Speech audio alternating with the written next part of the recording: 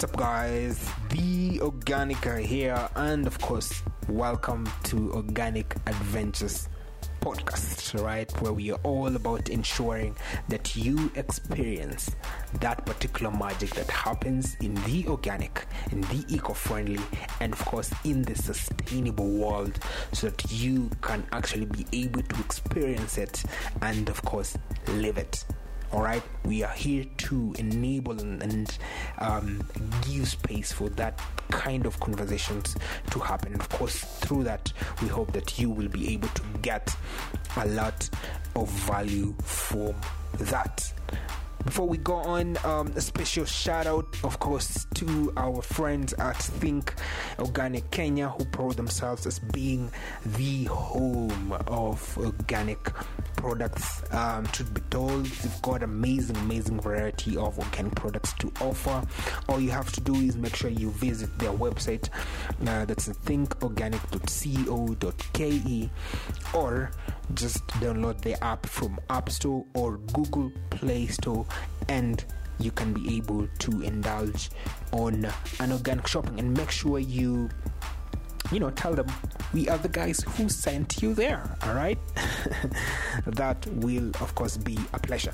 So without further ado, ladies and gentlemen, in this particular adventure we found ourselves in Kiambu County. Is a county which is well known for its agricultural value. All right, it's a county which is rich in good soils, and people can argue it's the basket of Nairobi County. All right, I'd rather be specific, Nairobi City. A lot of food comes from that place. So we were here to see Mr. Humphrey Kamau, who has been an organic farmer for a little more than 12 years now. So he's an experienced guy. So we were there so that he can be able to share with us a thing or two about organic farming. What are some of the challenges that he has been able to to face? What are some of the benefits? What has he actually been able to gain from being an organic farmer? Rather, that is very a special question to get to ask. So he was able to share with us all that. And something very interesting about Mr. Kamau is that when he was growing up, he wanted to be a farmer. Ladies and gentlemen, that is special. I cannot remember when I was growing up, and sadly most of the people that I was growing up, guess what? Every single time that any person came to us and asked us, what do you want to be when you grow up? All right, farmer was nowhere near some of the answers that came about when I was young. I wanted to be a doctor. All right, I wanted to be a doctor, but guess what? I am now a farmer. So for him, he's sort of living his dream, which is a special case that most people don't come often with. So he was able to share with us a thing or two, and I actually also love this farm. It was absolutely colorful. It also took me back when I was growing up, right? I grew up in an agricultural family where my grandparents were farmers. So most of my time when I was young, I spent it in the farm. But guess what? When I grew up, I wanted to be a doctor. I didn't know that this would come back to haunt me. But when I was growing up, I loved it. All right, I loved it because there was a lot of art that went into how my grandparents grew their crops. At that time, I didn't understand that agriculture was both an art and a science, but now I do. Right? There was that beauty in the way they could intercrop crops differently. There was that bit of beauty that came into farm, and when I looked at this particular farm, there was that feel about it. All right, so it was a special place. It also enabled me to reconnect to my younger self. So, ladies and gentlemen, without further ado, this is how this particular podcast went down.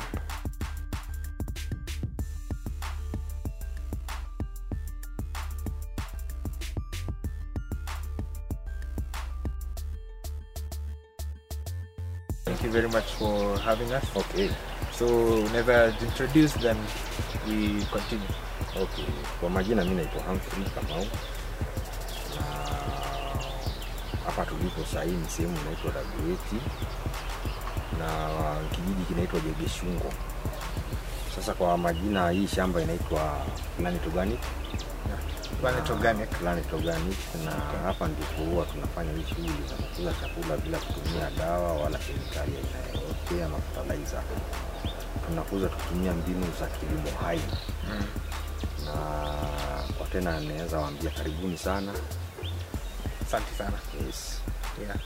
So unaweza tuambia ulianza je hii kwanza kulima kilimo hai? Nini hiyo ulianza wewe na nini ilikufanya ukaanza kulima hiyo? Okay, nilianza mwaka wa 2005. Ndio niliconvert kwa kilimo hai. Kwa hivyo sasa hii ni miaka 13. 13 years. Yes. Hapo mbele nilikuwa nimelima kama miaka 2 conventionally. Okay. Alafu sasa tukageuzia. Niliposikia hii injili ya kukuza chakula bila dawa, bila fertilizer, na nikabadilisha nikawa sasa natumia hizi ambazo tunazosema. Okay. So nini ilikufanya ukageuka ukatoka conventional ukija kufanya organic farming? Okay, kwanza nilianza mimi mwenyewe, maana unajua hata nikikuza hiki chakula huwa pia mimi nakula hapa. Na nilipokaa na watu wakanielimisha kuwa chakula bila dawa ndio kukaa ukiwa na mtu mwenye afya. Niliamua kubadilisha. Yeah. Nikatoka kwenye kutumia madawa na nikarudi kwa mbinu za kutumia kilimo hai. Yeah. Yes. So it was more of a personal push. Ilikuwa yani ni wewe mwenyewe uliamua ndio siwezi endelea kufanya na madawa conventional practice. Sasa hapo pia nilikuwa nimekutana na watu wawili watatu wakaniintroduce organic farming. Na nikaona hii ndio ile mbinu ambayo tunaweza tumia na itusaidie. Yeah. Chunga mazingira. Sio ni pia kukaa na afya na kuuzia wateja wetu chakula ambaye kinawadhuru. Yeah. Yes. Okay. So like ukigrow up when ulikuwa msemi young. Yes. Was it your dream that ulikuwa unataka kuwa mkulima ama specifically ulikuwa unataka kuwa organic farmer? Ulifika aje hiyo jinsi ndio kuja kwa mkulima? Huko kwetu kama ninavyowaelezea, this is family, it has been in the family for some time. Maana hata wazazi wetu walipitia ukulima. Yeah. Na hata mababu zetu pia walipitia ukulima. Kwa hivyo hii ni mbegu ambayo ilipandwa tangu tukiwa wadogo. Okay. Sasa pia mimi nilikuwa natamani, maana pia nilikuwa nikija nikifanya tu kazi. Nilikuwa nauliza je, siku moja ikifanye kiwa yangu. Okay. Nashukuru Mungu pia labda amenisaidia nimefika hapa nimefika. Nashukuru. Okay. So unaweza sema it is, ulikuwa na hiyo dream tu hata ukiwa mtoto mdogo. Yes, sio passion. Ulikuwa unataka kuwa mkulima. Yes. Okay. So then ukafanya hiyo transition ukaanza kufanya organic farming. Ndio.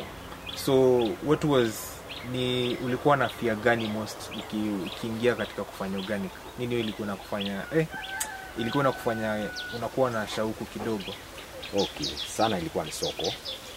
Maana kitambo ni convince customer zangu atikuwa hizi ni organic. Waache kununua chakula kwa soko waje wanunue hapa. Yeah.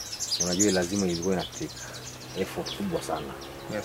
Na kuwa convince kuwa hiki chakula ndio chakula ambayo wanafaa kula. Sasa nilikuwa na shida kidogo, nilikuwa tunashindwa soko itatoka wapi. Lakini soko kwa bahati nzuri ikapatikana. Yeah. Kwa hivyo hiyo ndio ilikuwa challenge kubwa kule, nitaenda kuuza chakula yangu. Lakini kwa sasa kilimo ya kutumia bila dawa hii ambayo tunasema ni kilimo hai kimekuwa na watu wameenda wakiunderstand. Yeah.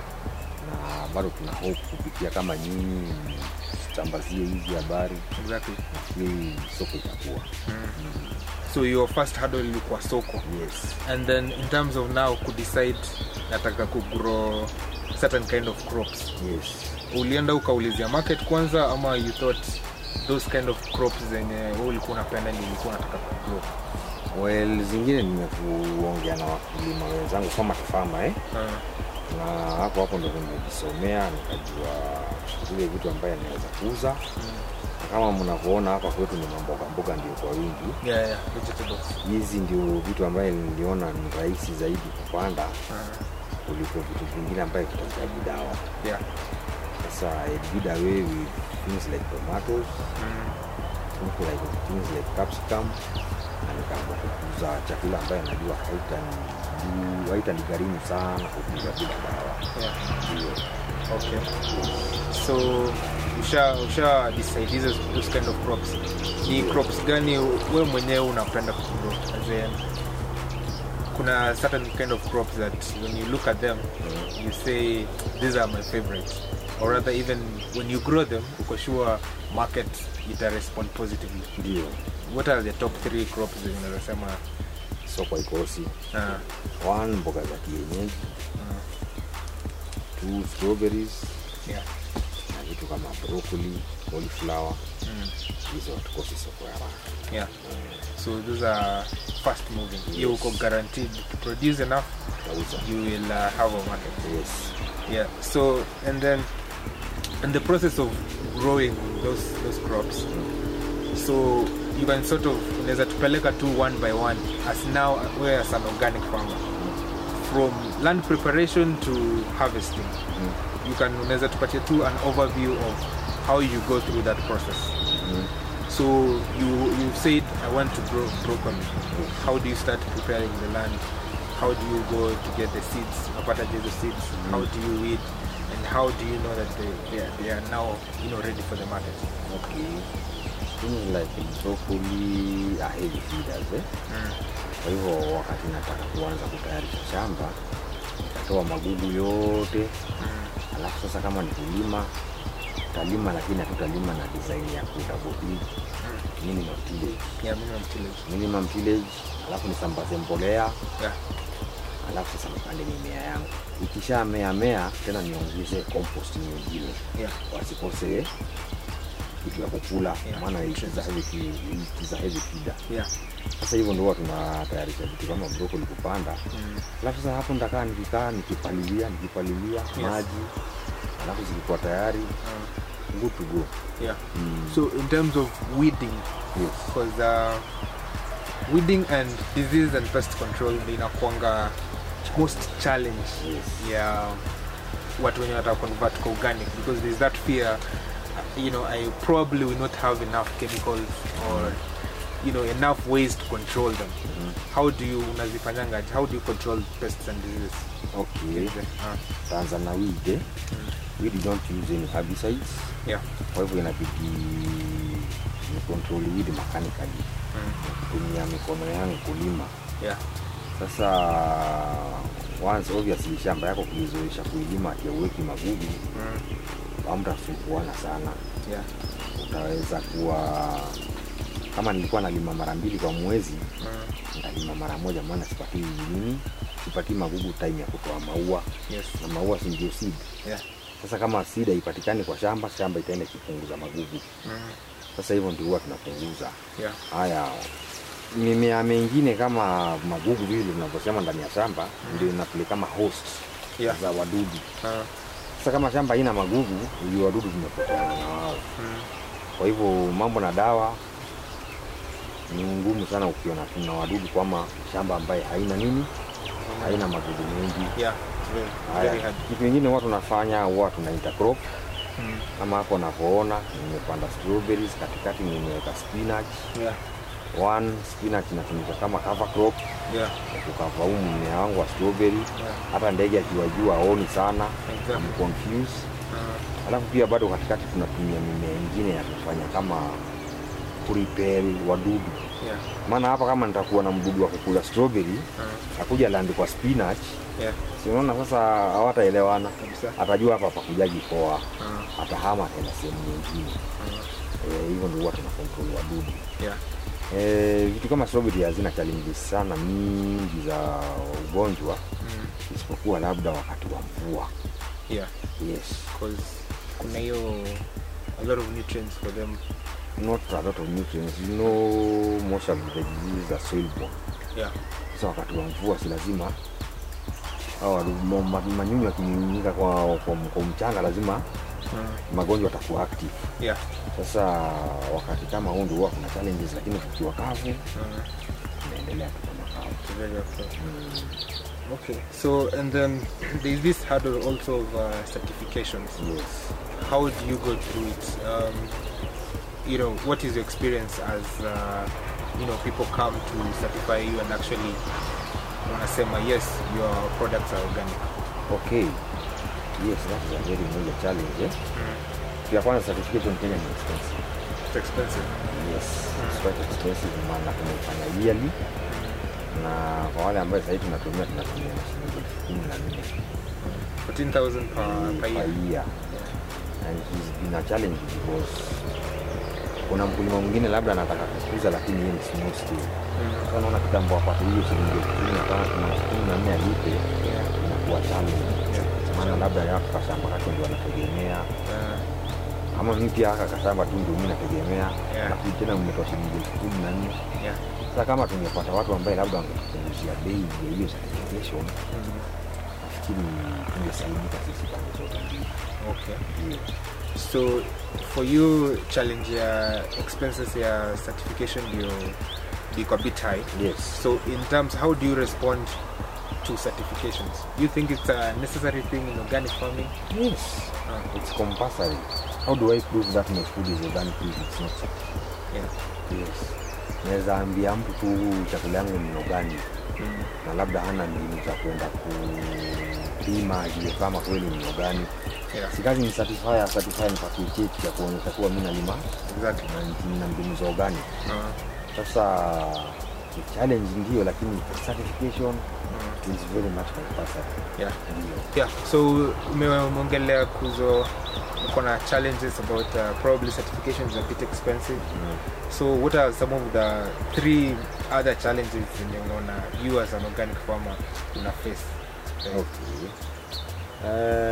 Nitasema in general, one, kwa serikali yetu hapa kuna policy ya kuwa organic farmer. Hawatambui. Kwa hivyo policy is critical. Yes. I think the government inafaa kuwasaidia kuwa kuna wakulima kuuza na chakula na mbinu ya organic. Yeah. Ndio angalau tuweze kupata usaidizi kutoka kwa serikali, maana kwa wale wengine organic farmer, kwa wale wakulima wengine conventional farmers, unakuta wanauziwa fertilizer ya serikali ya subsidized prices. Yes. Hata mbegu. Mbona msisi tusifanyie kitu kama hicho? Exactly. Sasa tungeomba tena serikali kama inaweza itusaidie na kutambua kuwa kuna wakulima, kuna sekta ya wakulima wa organic. Yeah. Hiyo nafikiri itakuwa kitu moja muhimu sana. Pili, tunataka sana kama tunaweza pata watu kama nyinyi ambao wanaweza injili ya organic, ndio watu waweze kujua kweli kama kuna chakula kinakuzwa bila dawa ama fertilizer. Yes. Okay. Yeah. So policy, want to make sure there is a government policy. Yes, of course. Eco. And then create awareness on organic. Yes, and the benefits of organic. Yeah. Yes. And then the last one? The last one is kama kweli kunaweza tokea tena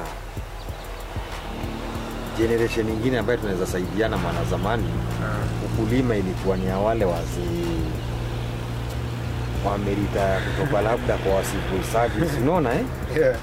Tungelitaka sana kama ingewezekana mavijana waelimishwe. Waambie si lazima si wote tutosheke kwa ofisi. Kama inawezekana pia wasaidiwe, waje tusaidiane hizi kazi.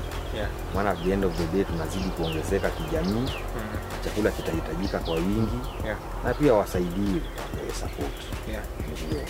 So support is critical actually. Yes, of course. Because kuna wase wanaweza taka kuja kufanya farming, and then some challenges like unapata hawana land, so pesa pia so those challenges, I agree with you, those kind of challenges government can at least do something. Yes, of course. So for you, you've been doing organic farming for about 13 years. Yes. You talked it earlier. Yes. What are some of the benefits umeona umepata from doing organic farming? Benefits nimepata maana nitaanza na mimi mwenyewe. Mimi mwenyewe kichakula mimi ula. Yeah. Na nimeona tofauti kubwa sana na vile nilikuwa nikula chakula za conventionally. Maana naona sana kwangu tulikuwa tukio mara kahoma, mara sijui nini, mara sijui mifupa inauma.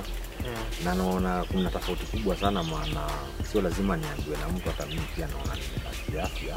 Yeah. Na nashukuru. Pili, vile nilikuwa nauza chakula zangu conventionally, kwa sasa naona kidogo nimeempower. Yeah. Mapeni si vile nilikuwa miaka kadhaa iliyopita. Okay. Ndio.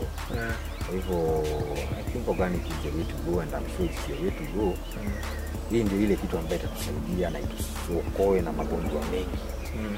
Yes. Natupai kama watu ambao.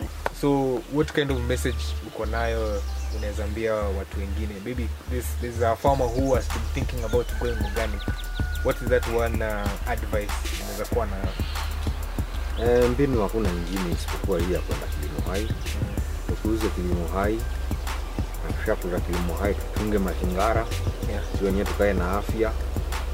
Na one way or the other, hata kikuta chakula organic bado utapata matunda. Yeah. Okay. Yeah. So organic is the only way to go. Yes. That's the message for me. Yes, that's the only way to go. We save the planet. Yes. So, and then for you, Sasa, what is the bigger picture? As when you look on your farm and everything that you've done, what would you like to see yourself achieve in terms of being an organic farmer? Well, I'd like to expand my job. Yeah. Maybe produce more. Maybe make more money. Yeah. Yes, because it's all about making money. Yeah. Yes. Yeah. So in the bottom line, it's about seeing yourself at least expand to bigger lands, and then that obviously that's translates to major produce production. Yes. And then finally, good pocket. Yeah. Yes. Good money in the pocket. Yes, and once you want to make money, you have to invest. Yeah. So you need guys to come around, maybe help us acquire those small loans. Yeah. Because there's nothing for free. You don't want anything for free. Yeah. The government or financial institutions will come give us a few good deals. I think within no time we will see a difference. Yes. Thank you very much for sharing with us. Yes. Yeah, it was a good interview. We've learned a lot of things. Okay. And actually, it's better when someone like you is already doing it gives advice, because now that one adds value. You are getting advice from someone who is already doing it. Yes. So that sort of adds value to other people who may be interested in doing it. Okay. So asante sana for accepting to do this with us. Okay, you're more than welcome. And also please you guys go share.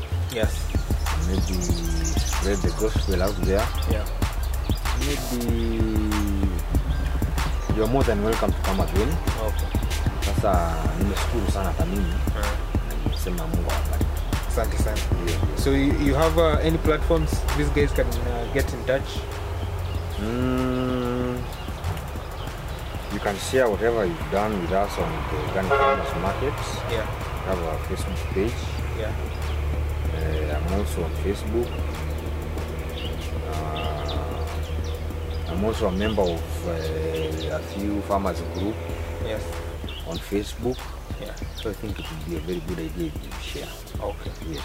Sawa, no problem. That's what we do, and we'll make sure that every single person at least has this conversation, because I think for me it has a lot of value in terms of helping people who actually want to do organic. Okay. So yeah, asante sana. Karibuni sana. Yeah. Okay.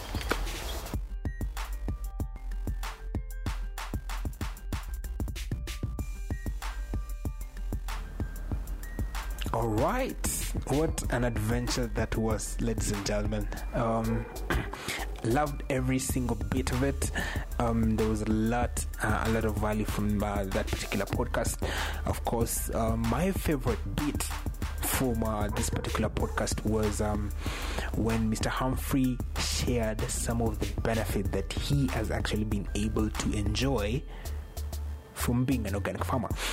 One of the benefits that he said is that he actually gets more money from organic farming. All right. Some of the things that most people cannot think of, right? Most people think that organic farming actually is not profitable. Here's an example. People are making money from doing organic farming. All right. And for me, my second and favorite thing that he shared, that he has been able to enjoy from being an organic farmer, is that right now, since he started consuming organic products, actually the rate of him getting sick has reduced. All right. Actually told us since he started consuming organic products, the small diseases of malaria are no longer there. All right, that is an amazing revelation right there. All right, so that shows that there is actually a difference from one consuming organic products, and that is one of the main reasons that we have partnered with our friends at Think Organic, who actually proud themselves as being the home of organic products. So they are actually trying to make sure that you and me have an easy access to organic products. All you just have to do is visit their website, thinkorganic.co.ke, or just download the app from App Store or Google Play Store, and then you can be able to order your products. So for me, the health bit was absolutely critical. All right, so we hope that this kind of revelations, when people share this kind of information, it actually more impactful. All right, I don't know whether you are actually touched the way I am. That is an amazing revelation. All right, so we hope that we, of course, will continue to bring you such an amazing people, so that they can be able to share their story, and from it you can be able to continue to learn a thing or two. All right, ladies and gentlemen, thank you very much for joining us in this particular podcast, and of course, till the next one, ladies and gentlemen, be organic.